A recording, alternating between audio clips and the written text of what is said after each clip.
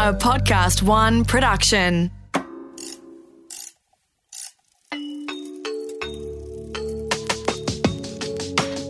Created for expectant parents, new mums, new grandparents, or women thinking about becoming pregnant. This series guides you through the highs and lows of pregnancy, giving birth, and the complexities of parenting. Welcome to Birth, Baby and Beyond with Midwife Cath Curtin. Midwife Cath, you're such an advocate for parents in all aspects, and today we've got Matt Tinney and Danny Williams, two dads who are in to talk about their experiences with their children who have extra challenges. And tell me why? I know both Danny and Matt separately, and I know the challenges they both have. And I think, it's great to talk about children with challenges because not everything's perfect and not everything's rosy and not every baby's born to be what we want to call normal. They have challenges, lots of challenges, whether they're minor or major. And it's also great to hear from dads who often the silent person in the relationship, going to work and doing things. But I know both Matt and Danny are vocal about their children and also passionate parents, great dads, and, they've both captured my heart in different ways in, just telling me their stories. I think it's really... You see, when you talk to people, we don't understand that there's always a backstory. You can't just ask questions to people without understanding there might be a struggle behind there, and this goes to the heart of this series of discussions we've been having, Cath, which is, as parents and as families, we all share things or challenges in common, and then each of us has a very set of unique challenges. And I think that's good to create that dialogue. I'm really proud of you for facilitating these conversations. I think it's important. Yeah, I do, very much so. Matt joins us from Perth. Matt, how are you? Very well, thank you, Brooke, Cath and Danny. Great to chat to you, and great that Cath has had so many dads on. I know listening to the episodes as a dad, it's great to hear the similar things that you've experienced, and it is hard sometimes, getting that voice out there. You hear a lot about mums, but dads are just as important, and especially in cases with dads with kids with extra challenges, you hear even less of them. Yep. So I think it's really important to, stand out there. It's not something to be ashamed about. It's something we should be very proud of. And somebody once told me, you have this child for a reason. This child has landed with you. And I remember when my daughter Flo was born, I thought, what's this all about? But the longer time that passes, I think, that's so true. Lots of people I know with kids with extra challenges, I think these people are so strong, to be able to do this, to be able to do parenting, and then to be able to have a kid with extra challenges and cope with the physical and emotional demands and financial demands of that as well. Danny, you're here with Cath and I in the studio. With regards to having a voice as a dad and a dad of children with extra challenges, do you feel that's not such a common discussion, or there's a lack of info? I feel that dads, as you said, just sort of hide away, go to work, earn the money in effect, and don't have the time necessarily to go out there and talk and access the wider world that the mothers seem to naturally do. So just to be able to express how I feel or how dads feel about children with extra challenges is really important, because we run a conference every year for genetic epilepsy, and people talk between the speakers, and there's mothers and there's daughters and there's people with extra challenges, but there's never the dad. And I think, really? And I've said to my wife this year, I said, not that I really want to, but I think it's time that a dad stood up and spoke in this 5 minutes about actually what it means or what it feels like to be a dad with a kid with special needs. Do you find that, Matt? Yes, I mean, we have, where I am in Western Australia, Telethon, which is a fundraiser, for kids. And I got up this year and spoke at the gala ball that comes with it. And you could have heard a pin drop. And, they can relate to a story, but it's also because they're just not used to seeing a dad. And when you're a dad and you get up there and you're vulnerable, people listen because you don't see that all the time. Absolutely. We paint a picture for listeners and also for myself. Like, what are the challenges each of you have experienced? Like, what Danny? I've got 2 children with a rare genetic epileptic condition called SYNGAP1. They have ID, intellectual disability. They have ataxia, the inability to walk. They're practically non-verbal. One of them is practically an insomniac. Both of them are still in nappies. They can't dress themselves. They can't feed themselves. Well, they can feed themselves when it's sugar and chocolate. They don't want to. Yeah, that's right. They can't bathe. They can't. There's lots of things. Well, they really can't. Care for themselves. And also they. Occasionally, my eldest can bite my youngest, so we also have to be very careful about those things. So, just that and being aware of that, we have to be on all the time is the biggest challenge. We don't have time to sleep properly unless my wife goes on business to Sydney, for example, or we can hand the kids out to the in-laws. But that very rarely happens because we know the kids inside out and we know what they want and we know most of the time what they need. And I think we want them to be with us. And it's that's the biggest challenge, or allowing us to take time off because, we're dealing with all the issues all the time. How old are they, Danny? Jaylee is 9, Darlie is 7. And you did mention to me very briefly that it was a long time before you got a diagnosis. Yeah, so we got a diagnosis in February 2016. We came to Australia in 2010. I'd started noticing eyelid flutters in Jaylee. And we went to a paediatrician who says, don't be neurotic parents, go home, there's nothing wrong. Fabulous. So then we spoke to a few other people who said, if you think there's a seizure going on, go to the emergency department. So we went to the RCH, the Royal Children's Hospital, and they admitted us straight away, and we had tests, and we got diagnosed with epilepsy. Was this just with Jaylee? This was just with Jaylee, just with Jaylee. And at the same time, my wife was pregnant with Darlie.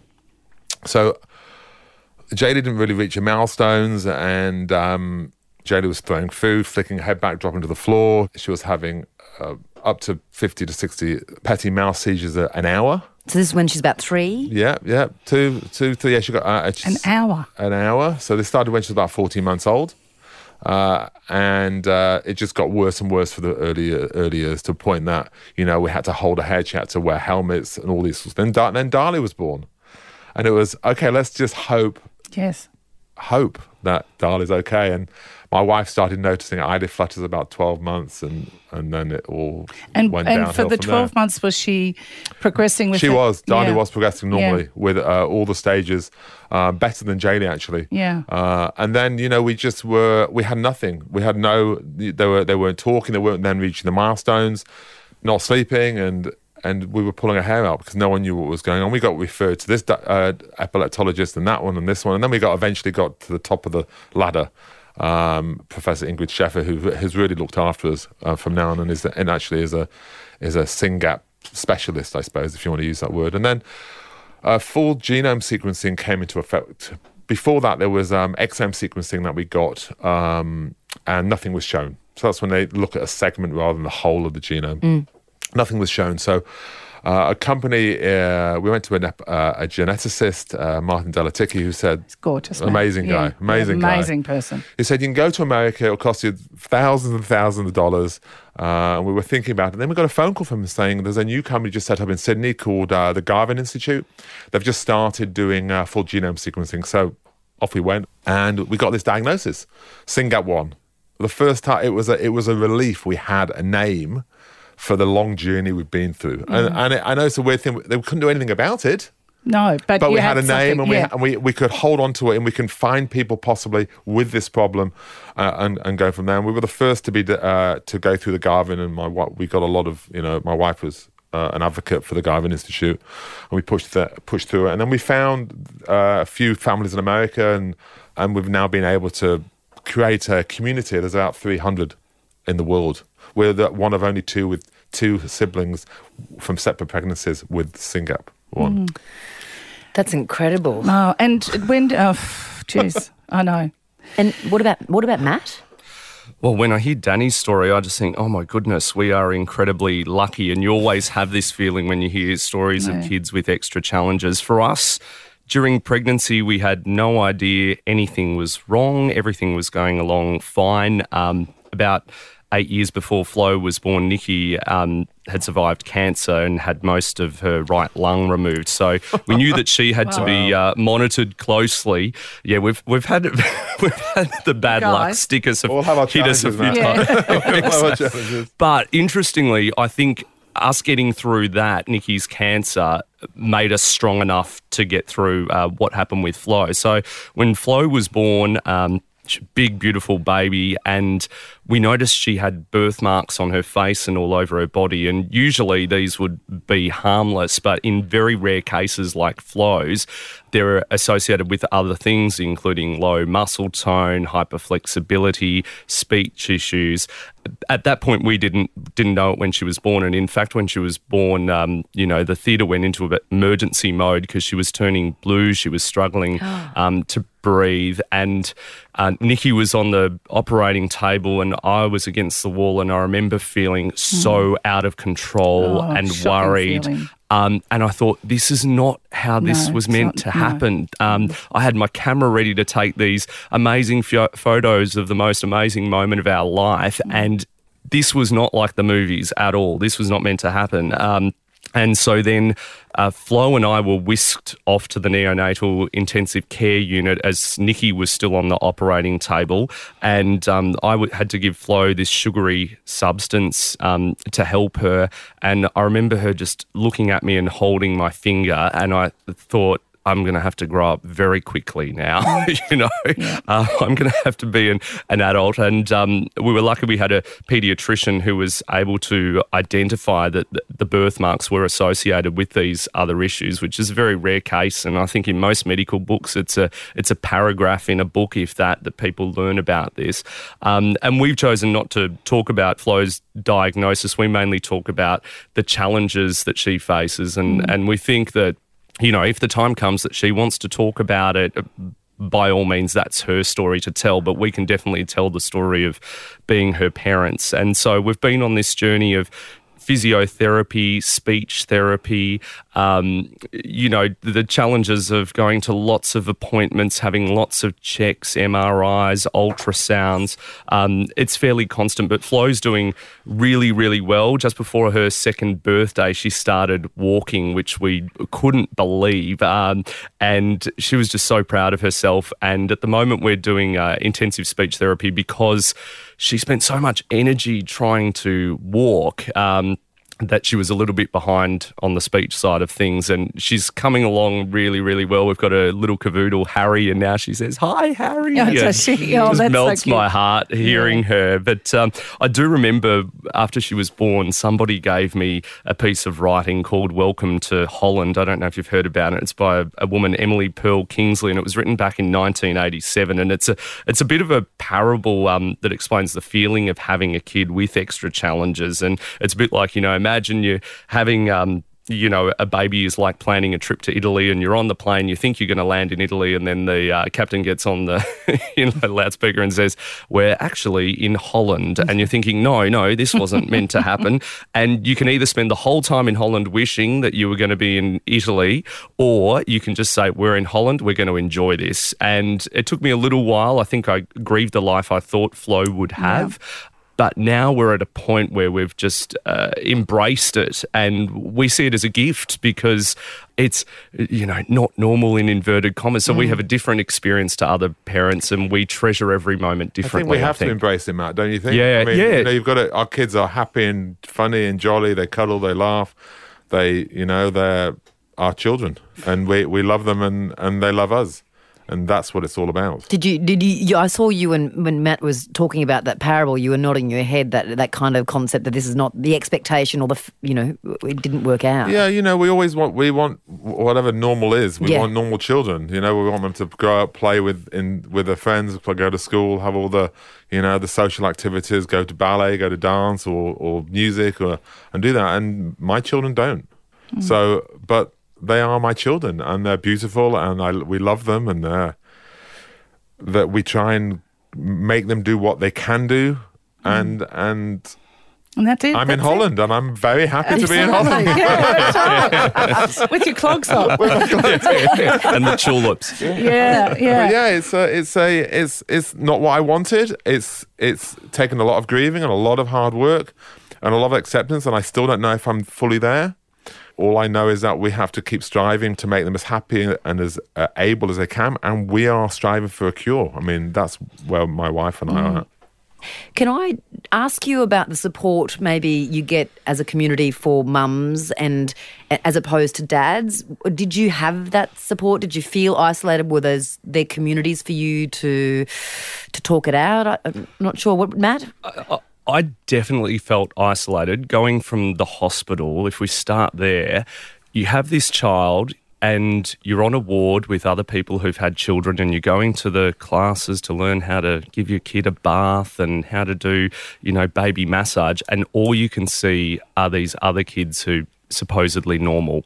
And it makes you feel so different, like you're going through such a different experience, and you can feel alone. And I know Nikki and we didn't want to worry our families with everything we were going through as well. So we did a lot of crying during that period, that's for sure. And it was very, very tough. I mean, it's difficult enough to too, find. Isn't it, Matt? It is. It's grief. And You grief go is through actually a grieving physically process.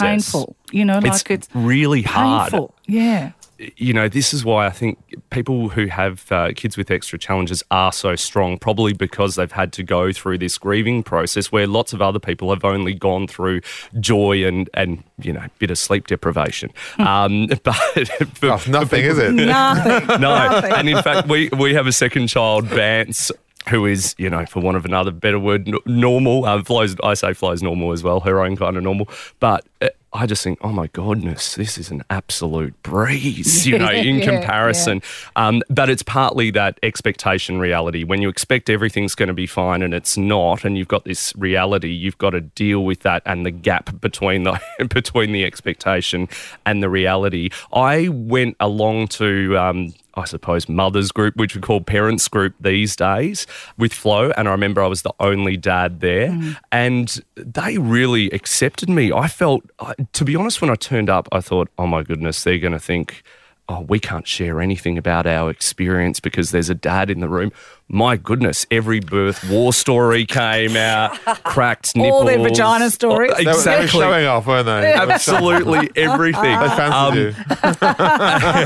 And then when I was encouraged, because having Vance and going along to parents group, again, there were a couple more dads who turned up, so I wasn't the only one. But I do think I'm very lucky. Working in breakfast TV, it means I, get up ridiculously early, but then also I have much of the day free. So I was able to go to these parents group meetings, and I do feel for lots of dads who are doing the 9 to 5, which is probably more like 8 to 6 these days, and don't have the same opportunities that I've had to really bond with my child and bond with the experience of being a dad. But I do think there needs to be some sort of group for dads. And just talking to Danny, even though, our kids have different challenges, and in fact, one of the things with Flo is there is a risk of epilepsy. That's one of the many risks, different things. So there's an interesting synergy there with this chat. But I do think that when you talk to other people who are in the same situation, you just relax and you can feel this connection. And I think it's great what Danny was saying about creating a community for yourself. Sometimes if it's not there, just create it.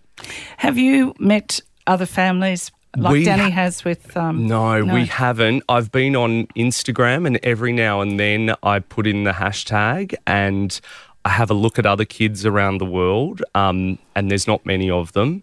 And I just...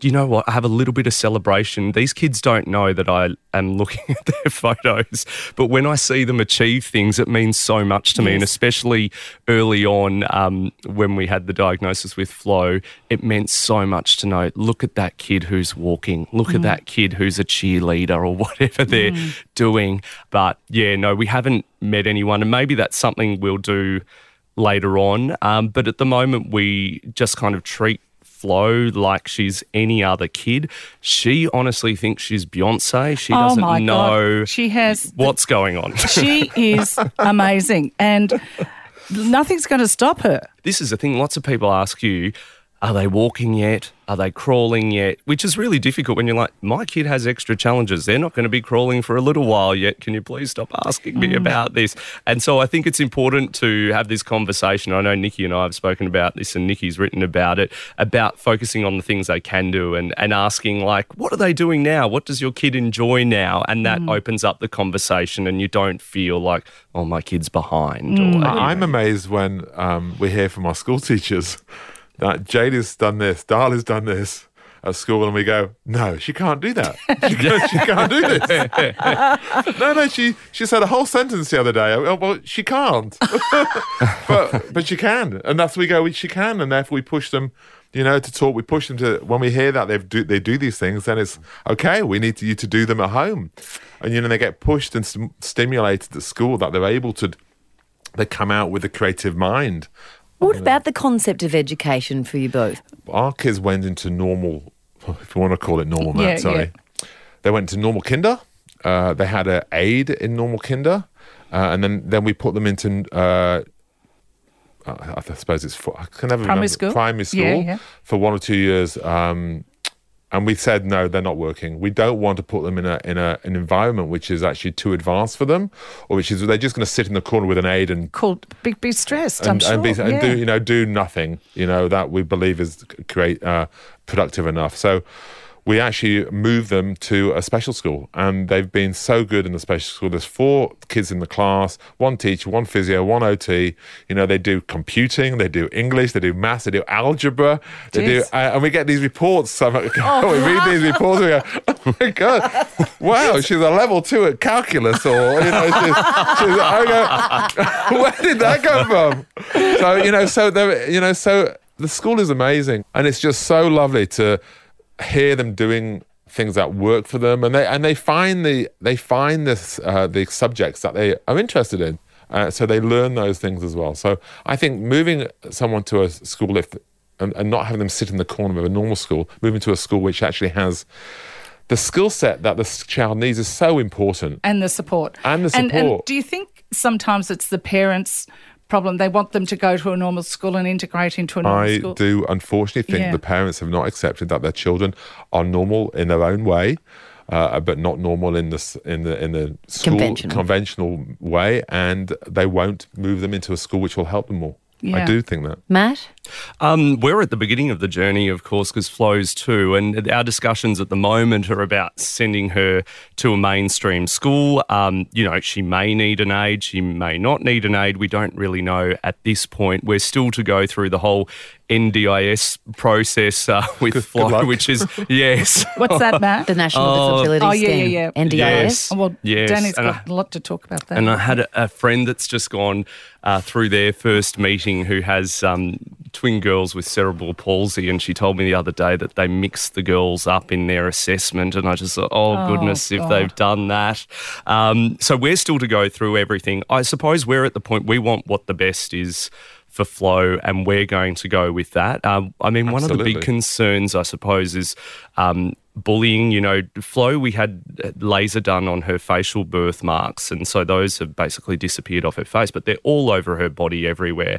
And I know what kids are like, and we've just surrounded her in this bubble of love, and we've been really lucky. She goes to daycare 2 days a week, and the kids absolutely love her, and she's one of these kids who, if another kid's upset, she'll go over to them and give them a hug or pat them. She's a really lovely child, and so I don't want the bullying to destroy her spirit. So this is a concern, but I suppose all we can do as parents is build her up and make her as resilient as possible. And in some ways, I think the birthmarks are kind of a gift, because I really hope she's going to make friends who are going to accept her. It's kind of like a thing, well, accept these and accept me for who I am and love me for who I am. So I really hope she makes amazing friends when she does go to school, but we're very much at the start of the journey and starting to have the conversations now. I do think, Matt, you've got to start at mainstream school. I really do, because, you don't know how your child's going to develop.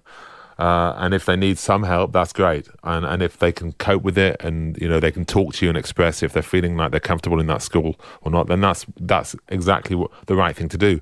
I think it's when they can't, or you can't see that, or they can't express it to you, then of course things change. So absolutely, I would always start in a mainstream school and then progress from there under the advice of the teachers and of your professional advisors. So with having an aide, how does that work with funding?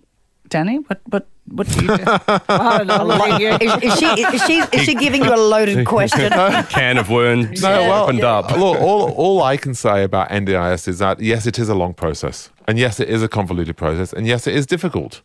However, we've had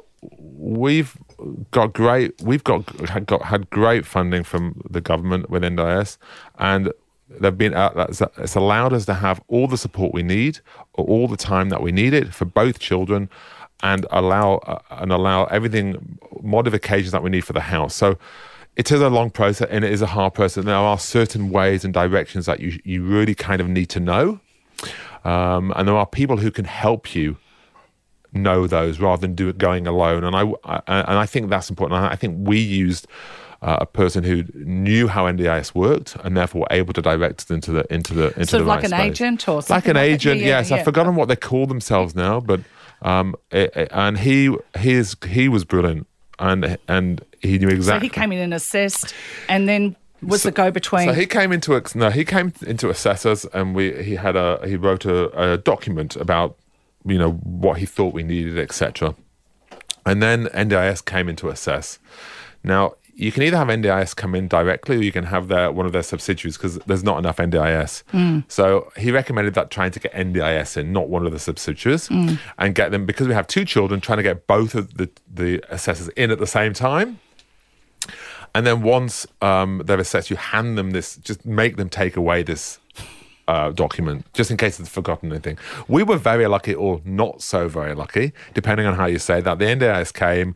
The kids were going crazy because they spent time on iPads, and we took them off, so they were a bit more normal. And then just as they were walking out the door, we heard this scream, and they all ran back, and Jay had bitten Darley on the face. So they could see that what was going on and how hard it was for us to, we always have to just have somebody there. Just even go to the front door. Yeah, exactly. So, I think it's just important to have the right people. Again, as I said, you've got to have the right people around you who understand how systems work, because it is a convoluted system, because, it is about the people who really need help getting the funding that they require, and that's really important. I'm fascinated, all the logistics and all the gadgets and all the bits and pieces. I mean, it's really interesting, but I also wonder about the relationships between parents, like with your partners, Matt and Danny. Like, you must be just so solid, or is it like every relationship? It's just, it's up and down, and because there are extra pressures, or there are extra demands, or less sleep or something. That's exactly right, Brooke. You really have to be a team, but it can be tough. You've got, physical challenges, emotional challenges, mental challenges, financial challenges that you're dealing with on top of the sleep deprivation, the feeding, everything else. And it can become difficult. And, I'd be wrong to say it's rosy all the time, and it's absolutely amazing. You've just got to be there for each other. You're all, each of you is going to fall over at some point, and you've got to be there to be the safety net. And I've even found, Nikki and I both had really good jobs, and, paid well, and Nikki's been on maternity leave, and, having a kid with extra challenges, it costs so much money. In fact, we had a paediatrician appointment the other day, and the paediatrician said, so you guys have a healthcare card and you're have a carer's allowance? And we were like, what? Yeah, No. And she said, you should be on this. And I said, when could have we got this allowance? And she said, 2 years ago. And so I'm just thinking, oh my goodness. So now we're going through the Centrelink forms and all this sort of thing. So if us with, two good jobs, even though we're down to one income at the moment, go through these issues. I can't imagine what it's like for other people who perhaps have been on single income when they've come into this situation. But you do have an amazing bond because you have this love for your child and you want the best for your child, and that's what gets you through the toughest times. You've just got to be that shoulder to cry on. And every now and then you're both crying and you both break down, but you just have to build yourself up. Yeah. Mm. We went through a 4-year black hole, we like to call it, or my wife does. I don't think we shared the same bed for 4 years a night. And our kids were scary. They were seizing so much, and we just didn't know where we were. It was like this. It's now, we've got some things under control, but it was at this empty part of our lives which we actually didn't know what to do, and we just had to survive. And we survived. Just get through the day. We just had to get through the day. And, and it was about, we both worked and, getting through the day and knowing that. I mean, my wife took most of the brunt because she was up more in the night, and her sleep, it was just horrific. And, and it was, we didn't really speak to each other. But we knew that, we had to keep going. That was the understanding, and we unspoken. And it was unspoken. Yeah. Because we knew we were married, and we're traditional thinkers, that we're married for life, and we're not going to have a breakup because we're having the biggest row about something that's going on with our child. The row was done. It was over. We got back to what we were doing. We got back to dealing with the children, and you just do it. It was a black hole, a dark place. Black hole. It was. I saw you nodding as Matt was talking about not. I'm nodding a lot, aren't I? Were you nodding? You can't see Matt. Matt could be nodding. There seems to be some similarities. I'm nodding at my end too. Yes, with what Matt's saying, you're saying, I'm experiencing I think it's exactly the same. I mean, we all have our challenges with children like this, and even children who aren't like this. Parents have challenges, and you're right. I mean, I know it's all about special needs or extra challenges, but children are hard. Yes. And I know parents look at me going, "Oh, it must be so difficult." I go, "Isn't it difficult for you as well? You don't know what I'm under, the stresses I'm under, but you've got your stresses as well. Kids are bullying, or they're wetting their bed, or they're doing other things that our kids don't do." Isn't that hard? Yes. You've got to go to this doctor because someone's got a bit of autism, or they're on the spectrum a little bit, or they're being bullied. Just there's lots of little things out there, and I go, that's just my challenge, and yes, it's hard, and yes, it's hell, and yes, it's awful, and all that, and maybe I am a little bit more stressed than you because I've got 2 of them.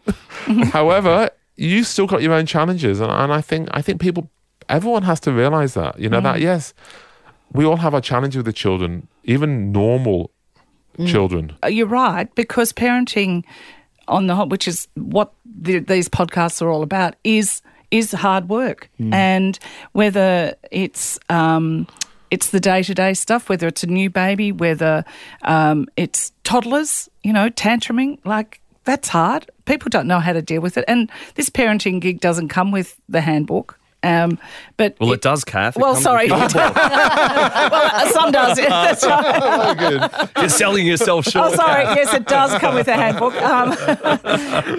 But even as a parent myself, and I was an expert, there are some hard times, it's hard work, being up and being positive and sleep deprived and going to work and giving yourself. And also I parented my parents too. They were both sick. My mother had Alzheimer's, and, Dad was getting old. And so you're in the middle when you've got a child you're parenting and you're parenting your parents Absolutely. too. So you're right, there's challenges we all have.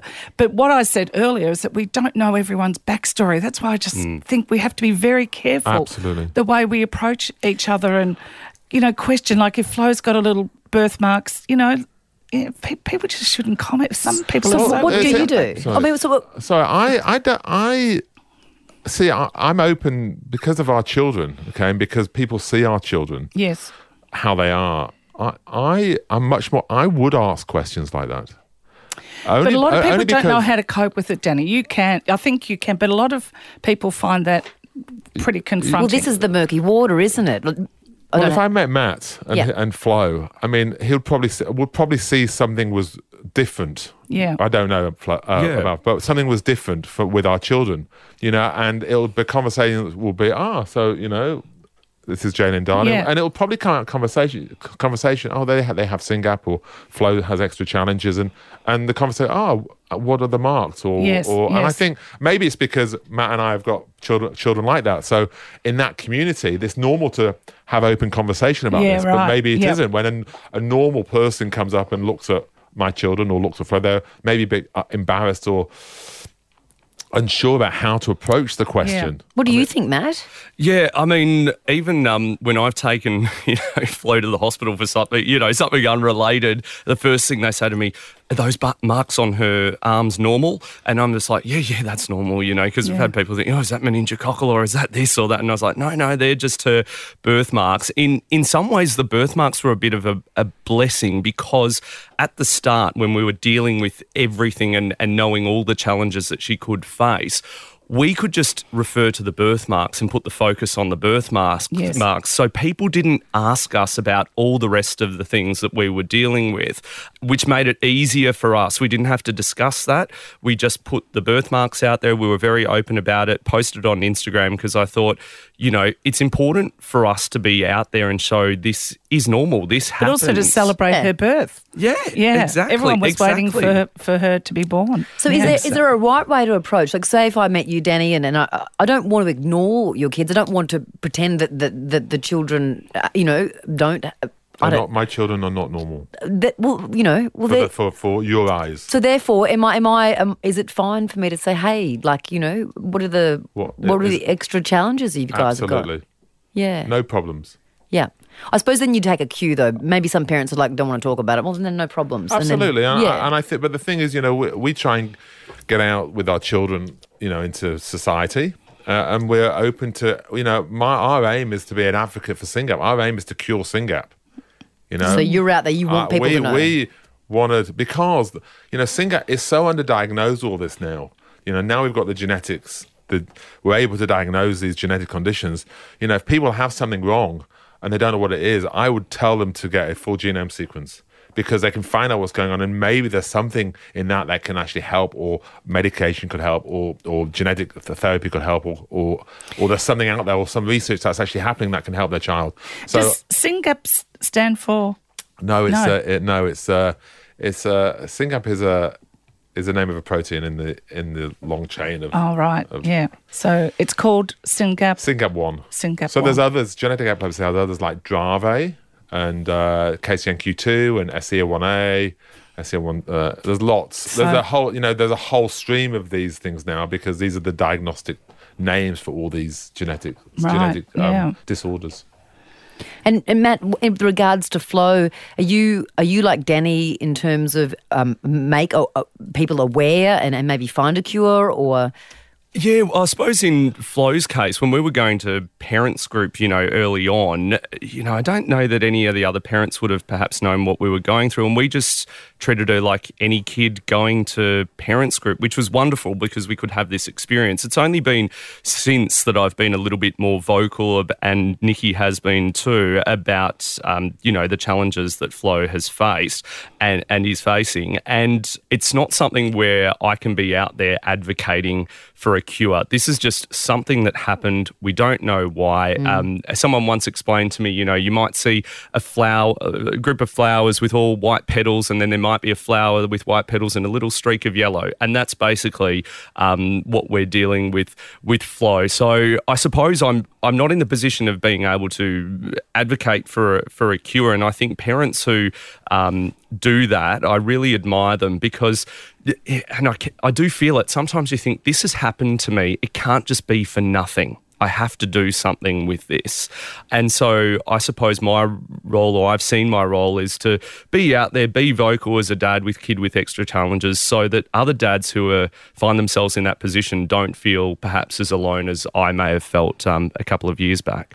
Just to mention here that Matt has started a podcast called Good Chat, which is, would you like to talk about it, Matt? Yes, Kath, I'd love to. So it's called Good Chat, and the theme of it, the first 2 seasons, is Women to Inspire My Daughter. So with Flow with Extra Challenges, I really wanted to find some strong women out there. We're often bombarded with these images of, so-called perfection, and I just thought, Flo's perfect in her own way. I need to show her and hold up for her some amazing women. So I've been on this search, this mission to find women to inspire Flo. I love the process of just hearing people's stories, and no matter what field they're in, they all have the same qualities like you, Kath, this positive energy. They've all had to overcome some sort of challenge, and I feel so grateful to be in the same room as these people or to be chatting with them and learning from them, and I can't wait to make Flo listen to hours upon hours of inspiring women. I'm sure Flo can't wait. Yeah. No, I'm joking, mate. No, I'm joking. Who needs Peppa Pig? We've got women to inspire my daughter. It's been so lovely to have you both speak so openly and honestly. I wonder if there's any maybe words of advice, encouragement, anything you'd like to kind of put out there for other dads who have just started or embarked on this journey with children with extra challenges. Danny? I think you need to share your feelings. I think it's, I found it very hard to express how I felt to people or to my family even. And I think, people understand you better when you actually are honest about actually how you feel about these extra challenges that your children have and what help you need, and ask for help. You can't do it on your own. Your wife and you both can't do it together. You need support and you need help. What about like therapy or counselling or anything like that? Have you ever needed that? Or I'm sure. Okay, on the couch.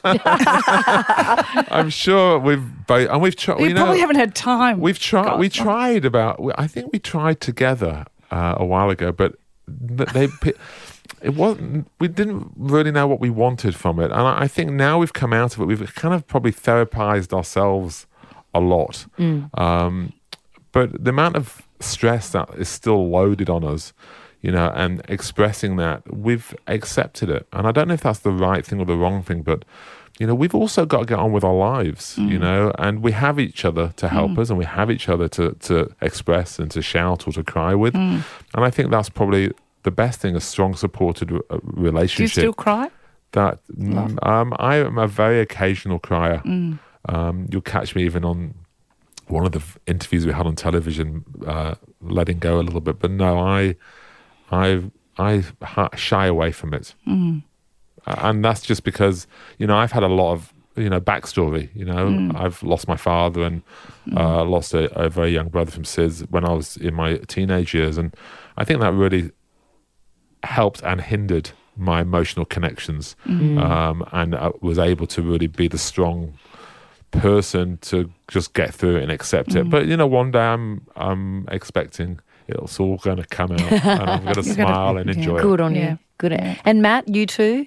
Yeah, I'm with Danny. I think talk about it. If this happens to you, you are going to go through a grieving process. It is really difficult, but then you will reach a point of acceptance or close to acceptance, and it's such a wonderful place to be in. And you know what? Be proud of your child.